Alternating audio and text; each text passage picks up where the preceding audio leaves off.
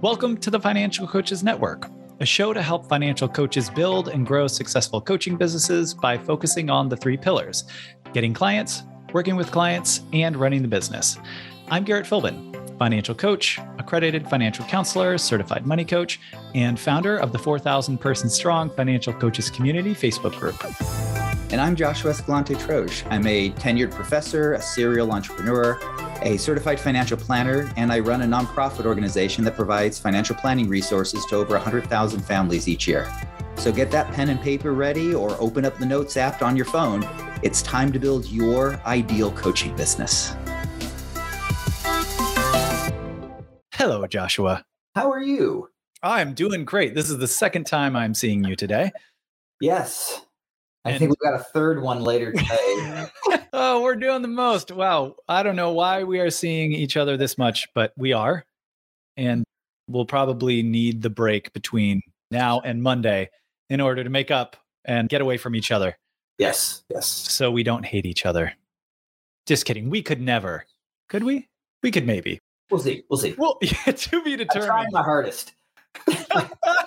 Well, today is going to be a fun one because today we are covering, should I start a blog or a newsletter as a financial coach? And wow, in my own experience, I have a very opinionated view on this. But what I will just share is, in my experience, I spent way too much time early on in my coaching journey trying to put together both a newsletter that would then turn into a blog. And it was a weekly newsletter to start without a defined purpose. And it didn't really do anything that I wanted it to. And so I think we will definitely go into this during today. But if you do want to do it, right, how can you do it in a way that actually helps support your goals and your vision? And where we should probably start is, should you even do that or consider that, or under what circumstances?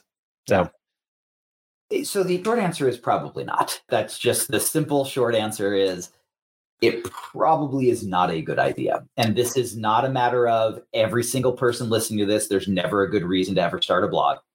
But there is so much bad, rah, rainbows and unicorns. Once you start a blog, you automatically become a multimillionaire, 3 blog articles in, BS out there. Right.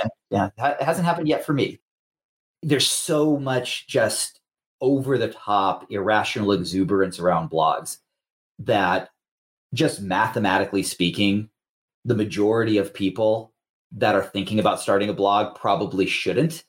And it's not because blogs are bad. It's because there's just so much bad, irrational exuberance about it.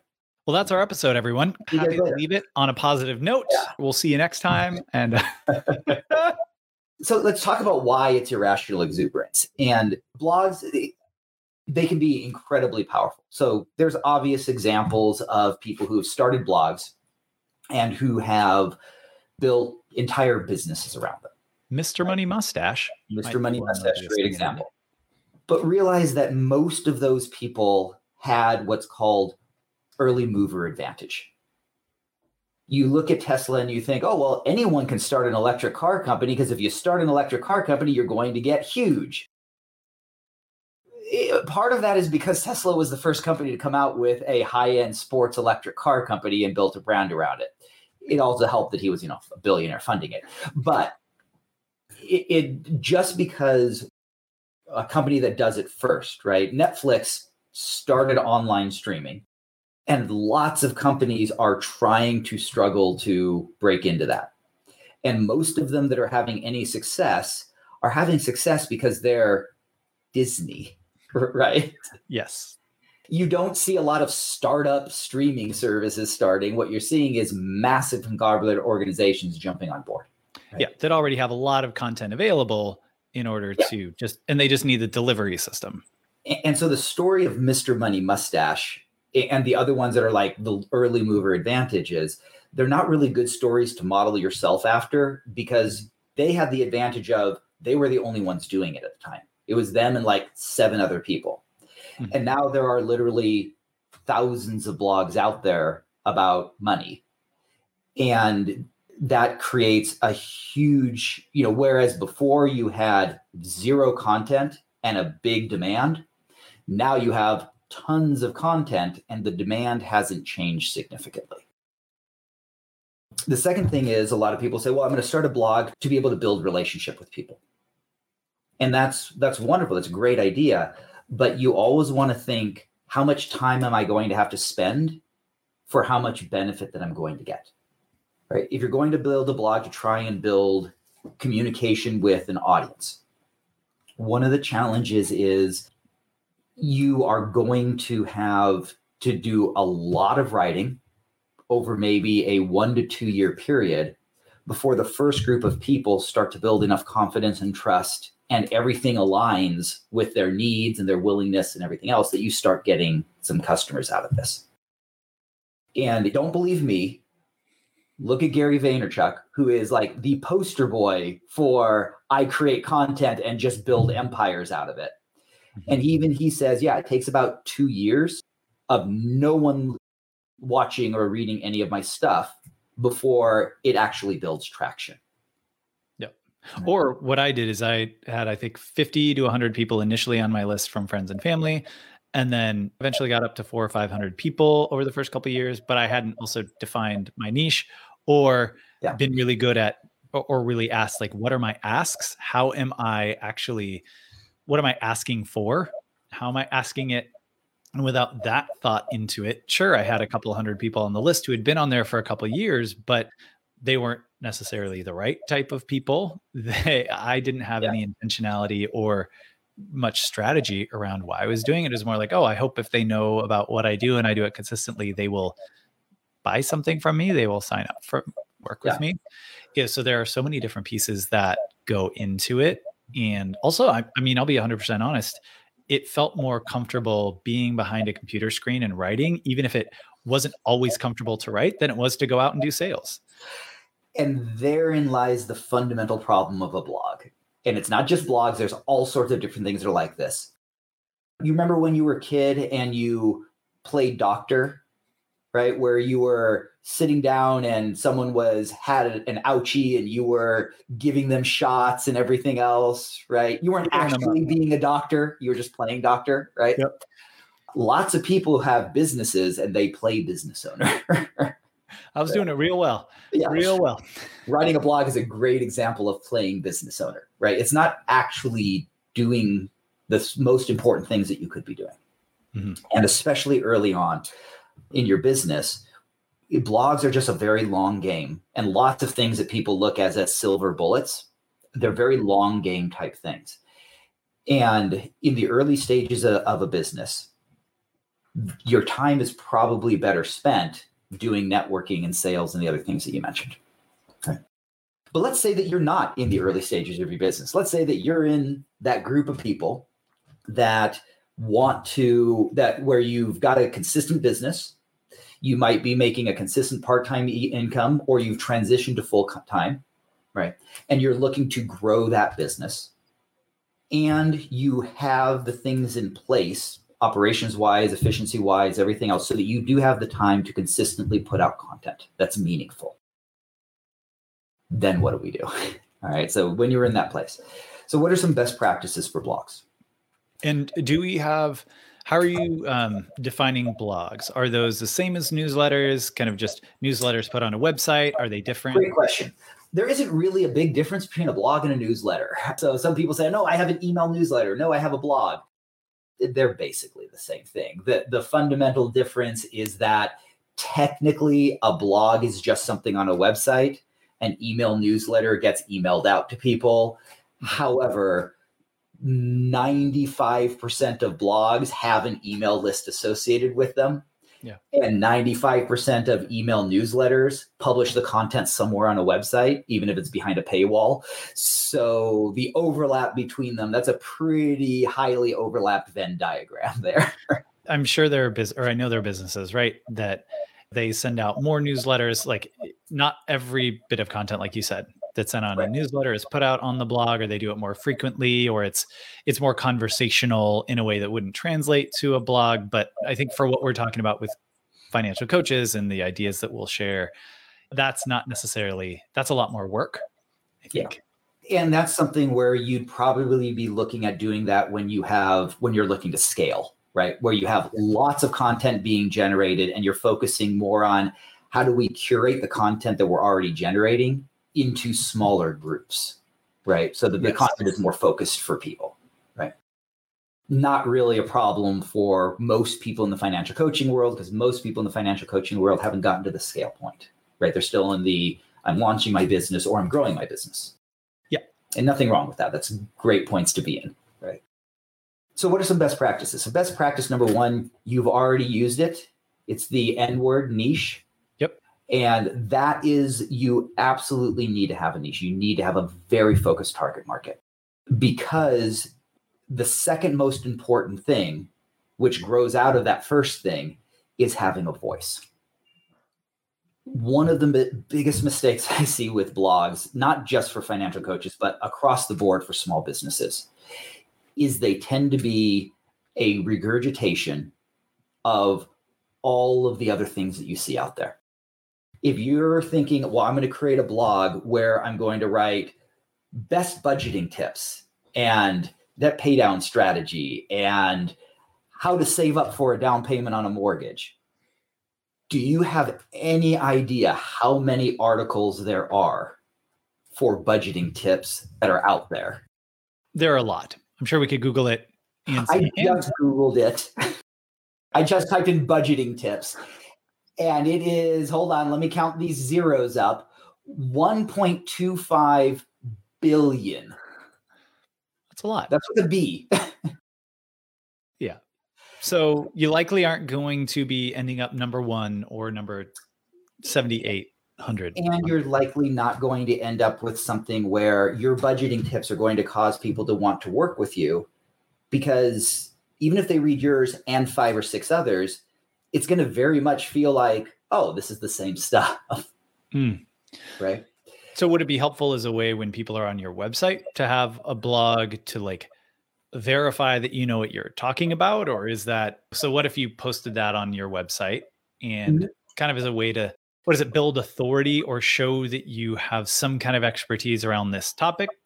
Or so this are is there other ways you could do that? It was with a blog. Mm-hmm. However, with a blog, that is an enormous amount of work that you're committing to on a weekly or monthly basis in order to show authority. Correct. So yeah, I agree. It's a great way to show authority, but it's not the only way. And you always have to balance, how much effort am I going to put into this versus the additional benefit that I'm going to get out of it? Correct. Right? And is there a faster, more efficient, better way Yeah. to get clients, which is probably what people are wanting, I'm assuming, for the Ultimately most part, from what blog. coaches want out of this. Yep. Yeah. And so one great way that you can build authority, you've done it, which is find a website that customers can give you gold stars for. And the number of gold stars that you got tells people how well you did serving them. You have your Yelp reviews. And for you, 0 blogs, those Yelp reviews builds authority. And how much time did you spend writing your blog in total? I don't. More than you want to even count? I just do. On the 100 over years, right? Like on the hundreds and hundreds of hours, you think a couple hours per blog. And if you're doing one every week for a bit, Even an once a obscene month. amount of time spent for very few clients, if any, over a couple And years. how much time did you spend on your Yelp reviews? In A whole total, lot less than that. right? Maybe a couple of hours total. Yeah. And you've gotten a lot of clients out of it, right? Yeah. And so it's not to say that blogs are bad. It's not to say that Yelp is great, that everyone should have Yelp and go after reviews. It's just important that if that's the reason why you're doing the blog, to be able to showcase expertise, well, are there other ways that you can showcase expertise that are a one-time investment of your time as opposed to a monthly investment of your time? Right. And if you get basically the same benefit out of it, in your case, you got ridiculously more benefit out of the one-time investment of your time. But if you get about the same benefit, you're going to be better off focusing your energies not on a blog, but on something else. Right? And it's not to do a blog or not to do a blog. It's to do a blog or what else could I do with my time? And that's the important thing you have to answer if you realize, blog's probably not the right path for me right now at this point in time, because it may be the right path for you at a future point in time. In fact, it probably will be at some point in time in the future. But if it's not right for you at this point in time, it's not, okay, well, I give up on that. I guess I'm just not going to do a blog. It's what am I going to replace that time with that's going to provide me with the same types of benefits? Seth, by the way, he just said, can vouch. He said, when I had an IT blog, all my traffic was for posts solving hyper-specific problems, which is what you said, like either be specific or unique. Don't just do the same generic stuff. And all the traffic was for 2 to 3 posts. Yeah. So out of all the content, just a couple. Which if you think about that, Seth, right? Yeah. Seth, what if you, instead of doing a monthly blog, spent 4 months worth of blog writing time sitting down and research what those 2 or 3 hyper specific things would be? Yeah. Write 3 good articles for it and just have them as landing pages as individual pages on your website. Right. You get effectively the same amount of benefit out of it. You're not committing to a blog. It's not even that you're writing articles. You just have a page on your website about this topic. And I get that it could be hard to know which, even if it's a hyper niche topic, right? Like which one will hit. Because he said, most of the traffic was for 2 or 3 posts. You won't always know which posts are going to land and which aren't. But I think the more time that you take doing the research and really writing a well-written and crafted post really bumps up that likelihood. Yeah. Part of it goes back to niche, right? Mm-hmm. Which is the more specific you can be, the more advantageous that you're going to have. So if you, for example, an auto body paint shop, and you are going to try to write, here's what to look for in paint, which probably every auto body paint shop has that article. There are probably also Car and Driver that have it as well that are going to get linked to first. You're probably not going to be able to hit that. But if you're an auto body paint shop that specializes in 1950s Chevys located in the Santa Monica, then thinking about, okay, who is my audience? What is their goals? What is their specific needs? And realizing, oh, well, they've got the issue of the salt air from the ocean causing additional rust and degradation of the vehicle, and writing an article about the best types of paint for dealing with salt air corrosion in 1950s Chevys. Yeah, you've got a very small group of people, but they're all your people. And the number of body shops that probably have that article, probably not many. Not many. And a major national one is never going to have that article because that's not the audience that they're going after. And so part of this is thinking about, well, who is my niche? What is my really, really specific group of people? And what are their exact needs financially? Not the generic needs of they need a budget and they need debt payment, but what specifically is unique about them and their needs financially? And then instead of writing a blog, have on your Who I Serve page or in your How I Work with Clients page, there can be an entire section about that specific need. It's not an article, it's part of your website, but it serves the same purpose. It builds that expertise. It shows that you are for them specifically. It's something that'll actually get picked up by search engines and people will read it who are in your niche because all the other stuff is generic. And you're more likely to get benefit out of spending more time figuring out what to write than writing consistently on a monthly basis. Gotcha. So we've talked in a couple ways about, okay, so if you want to use a blog to build authority, there can be better or faster ways to do it as you're starting out. If you are using it as kind of an inbound marketing tool, the more specific and focused on your niche, generally the better, or even doing, like you said, landing pages or sections of your website. Into a page of your website, yeah. Yeah. How about for people who have some clients and are thinking of either a blog or a newsletter for just like staying in touch with clients or prospects? Is that a helpful way to think of doing a newsletter? So prospects is what I do my newsletter for, my blog and newsletter for. And it has nothing to do with trying to convert them into customers. It has everything to do with laziness, which is I have a limited number of times that I will reach out to someone if they're a prospect. That limited number of times is probably a lot less than most people. And so literally, I just have a blog that is there to just put them into it so that I don't have to reach out to them as often. Gotcha. So a way to stay top of mind for them. Yeah, it's a way to just remind them about it without me having to do any additional work. So that is my main reason for doing a blog, but it's not something that I did at the very beginning. It's something that I did because I didn't want to worry about other things. Some people will do a blog as a value add for customers, or a newsletter as a value add for clients. We do that in Financial Coaches Network, right? So the standard newsletter, email newsletter that goes out has a short 1-paragraph news you can use, and the one for that FCN members get has a much longer, more detailed with here are steps to take, here's a checklist, there are different things that you can do to actually work on it with clients. And so there's something where you can use a newsletter with clients to give value. But then the question becomes, what are you going to be creating that actually does give value? Because it can't be what you typically see in blogs out there is not going to work for a client value creation thing. That has to be more about what's going on in their lives.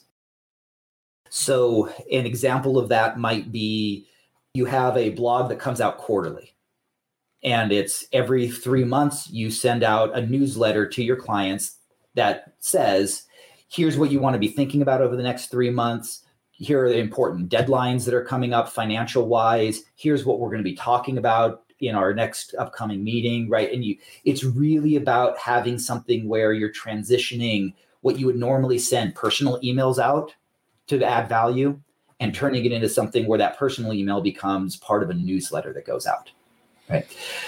But if it's not something that you would send a personal email out, if it would feel weird to say, hey, out of the blue, I want to give you some budgeting tips. If that would feel weird, it probably shouldn't go into a client value add newsletter. Gotcha. And from that perspective, if you're going to send something out that is relevant to more than just one person, then back to the niche conversation, it's important to have a niche so that if you have clients who are individuals and couples between the ages of 20 and 65, it makes it a lot harder to write content that's relevant to an entire group of people. Yeah, exactly. Why else do people want to do blogs? Let's keep going on this route. I like this route. This is the why do people think that they want to do blogs? And then we can talk about why they work for them, but also there's easier ways that you might be able to accomplish it. Yeah, well, we've talked about getting clients. Oh, you know what? Let's go back to the easier ways, because I forgot to give an easier way for how to give value to clients, right? I feel like people would enjoy easier ways. So one of the things that I do is, in my system, you don't have to have a system that does this. You can have a Word document where you type it out and just copy and paste. But in my system, after I have a meeting with a client, the meetings are specifically identified in the system. And there are follow-up emails that are value add and delivery emails that go out and say, hey, we just talked about this. I know that that's what we just talked about. I can copy and paste it because I have a structured process that's the same for everyone, right? So we just talked about this. Here are the next steps. Here's what we're going to talk about next. Here's what I need you to do in preparation, right? So all those value add emails are all automated. And you can, even if you don't have a system that can automate the sending of them, you can very easily automate the writing of them by having it already written out. And at the end of the meeting, going into your email platform, opening up 3 emails, copying and pasting those 3 emails from that Word document, and then just scheduling the send for, I'm going to schedule this for 2 days later, this one for 4 days later, and this one for 8 days later. Hit send on all of them, you're done. But it doesn't take you an enormous amount of time to create that. You still have the benefits of a newsletter, which is I write one thing and it goes out to everyone. I write it one time inside the email, inside the Word document, and it goes out to everyone. I'm just copying and pasting it. So you have those same benefits, but it doesn't, again, require you to continually have to come up with new content every single month or every single quarter because you have this newsletter. It's more, I have this meeting, here's what I want the value add emails to be afterwards. So I'm just going to write them once and I'm done. That's smart. And you can also in those emails, right? If there are things that were particular to that client, you can, as you copy and paste, you can tweak it before it goes out. If there's something that was particular to them, and maybe that's different. That's like the single follow-up email is one thing that you change. And then the other two value add emails, you have no need to tweak. Just for people who are like, wait, what happens if we talked about something different in the meeting or off of the usual beaten path? That's one option. Another option is to have a little highlighted yellow part of the template at the end of a paragraph where that just reminds you, if there's anything that specific we talked about, I'm just going to write a sentence where that highlighted yellow is. If not, I'll delete the yellow and then send it. And for me, I don't do any of that tweaking. It's all automated. And then the way the tweaking happens is in my system, I go in and as we're talking, if they have tasks, I'll write down the tasks in the system. And the system will then automatically send, hey, here are the things that you need to do. Here are the ones you haven't completed yet by the due date. So they'll send reminders. Here are the ones that are past due, right? So it'll handle all of that for me. Yeah. Again, you don't need to have these systems to be able to take some of these things, but you can say, oh, if there's like 3 sets of tasks that I can do, I can write those into my Word document. And that's helpful. We were talking about this on the office hours with launch members just a couple hours ago around note taking. And you had said, focus the note taking on being future focused. Right. So what's coming up with the next meeting so that your notes don't have to be a full-on recap of everything that you talked about in that meeting, because that can also take a lot of time to do that. But just say, okay, if it is all future focused, then you could just put the tasks or the to-dos in the tasks. They get them. It's very future focused. What do I need for us to have the next meeting successfully? So I like that. That's a good system. Any last minute reasons that people want to do a blog? That's what we should have done at the very beginning is why do you want to do a blog? And then we could just address them. I'm not seeing anything. We talked about obviously getting clients being the overarching thing. What you just talked about was not specific to blogs, but that idea, right, of automating and taking a one-to-many style communication and applying that to clients versus, potential clients. I think we hit most of it, honestly. And if there's something that we missed, I'd love for people to shout it out in the comments or ask the question so that we can come back and clarify later. Yeah. And what I would say is, I'm not against having a blog. I don't think that blogs are bad, right? Interestingly, you don't have a blog, to my knowledge. Just trying it, testing something out because I do these now videos. I do like 5 to 6 minute videos on Instagram and just then throw them into a transcribing system and then send them to an editor who takes like half an hour just to put them into a blog post. And I don't have to do any extra work. So it's not in the same way it used to. It's like I have content showing up now, but it looks very different. And that's one of the reasons why blogs are not really a good idea in the beginning, because you generally can't afford to have an editor that you pay money to and everything else. And it's really, really important that you preserve your time. And you want to focus your time on the things that are going to have the most immediate positive impact in your business. And that's one of the reasons why blogs are kind of later and why you see larger companies doing more and more media, things like blogs and a podcast and these other things, because they're spending $3 million on a content creation machine every year to put it out. But we always want to consider, if we don't have that budget, what should we cut? And things that are very labor intensive, but don't have immediate results, those are the first things that you should look at cutting. And Katie was like, oh, I love that idea. Insta, transcribe, post, like multiplying the content or multiply the content. And it's why you'll see a podcast from FCN very soon. Very soon. And it's actually funny because we just announced it. Oops. Yeah, whatever. That's okay. Because it's that same idea of what are we already creating and how can we just take what we are already creating. And now that we have the resources, or we've had the resources, just not the time, we can then just hire someone to take the video, download the video, or rip the audio, do the transcription. So even some of that for the show note, like create the show notes for us. And making the content work for us rather than trying to say, oh, we need different topic ideas for the podcast, right? We need to recreate the wheel for these in order to get our message out in more ways.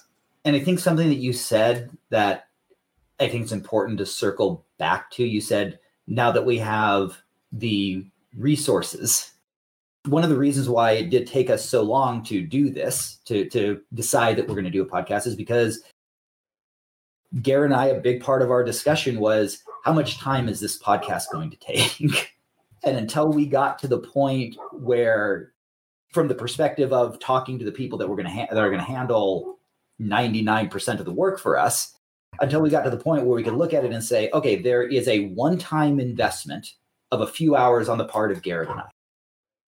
And then after that, we should have it at a point where we have 0 additional hours that we have to do, right? We're not adding any additional hours. Until that was the case, the idea of doing a podcast just wasn't going to happen. Because it gave us other things that were more important to spend our time on. 100%. And we got feedback from this community where they said, when we asked how many people are watching the videos or checking this out, people are like, wait, what videos? And realizing that in this style with the Facebook group, not everyone can watch it live. Not everyone wants to sit around and watch a video, and realizing that, okay, it's easy to get lost in the feed. Well, then it makes sense to take these videos and just turn them into a podcast that someone can subscribe to, automatically get notified when the new podcast is live. And so we also realized there's a need that if we want this content to get out to people, it's not doing it in the way that we want it to yet. And so this is, right, all we have to do is record an intro, an outro, have the first 3 episodes over, and then the people who we hired are taking care of the rest. So that's why we looked at it and was like, okay, 2 to 3 hours of investment with everything else that'll get out of it. It now makes sense. So that's why. But didn't before. But did not before. Yeah. Take care, everyone. And we'll see you on the next episode. Take care. Thank you for listening to this episode of the Financial Coaches Network podcast. If you enjoyed it, please subscribe so you'll be the first to know when new episodes are released. And it helps iTunes and Stitcher and everyone else know that you like the podcast, so it recommends it to other people. And if you can think of one person, either a financial coach or someone aspiring to be, who would connect with and be helped by what we talked about today, share it with them as well. And if you're ready to build a successful financial coaching business, FCN has turnkey resources to help you get clients, work with those clients, and run your business efficiently. Head to financialcoachesnetwork.com/start here. Thank you again for listening, and we'll catch you on the next episode of the Financial Coaches Network podcast.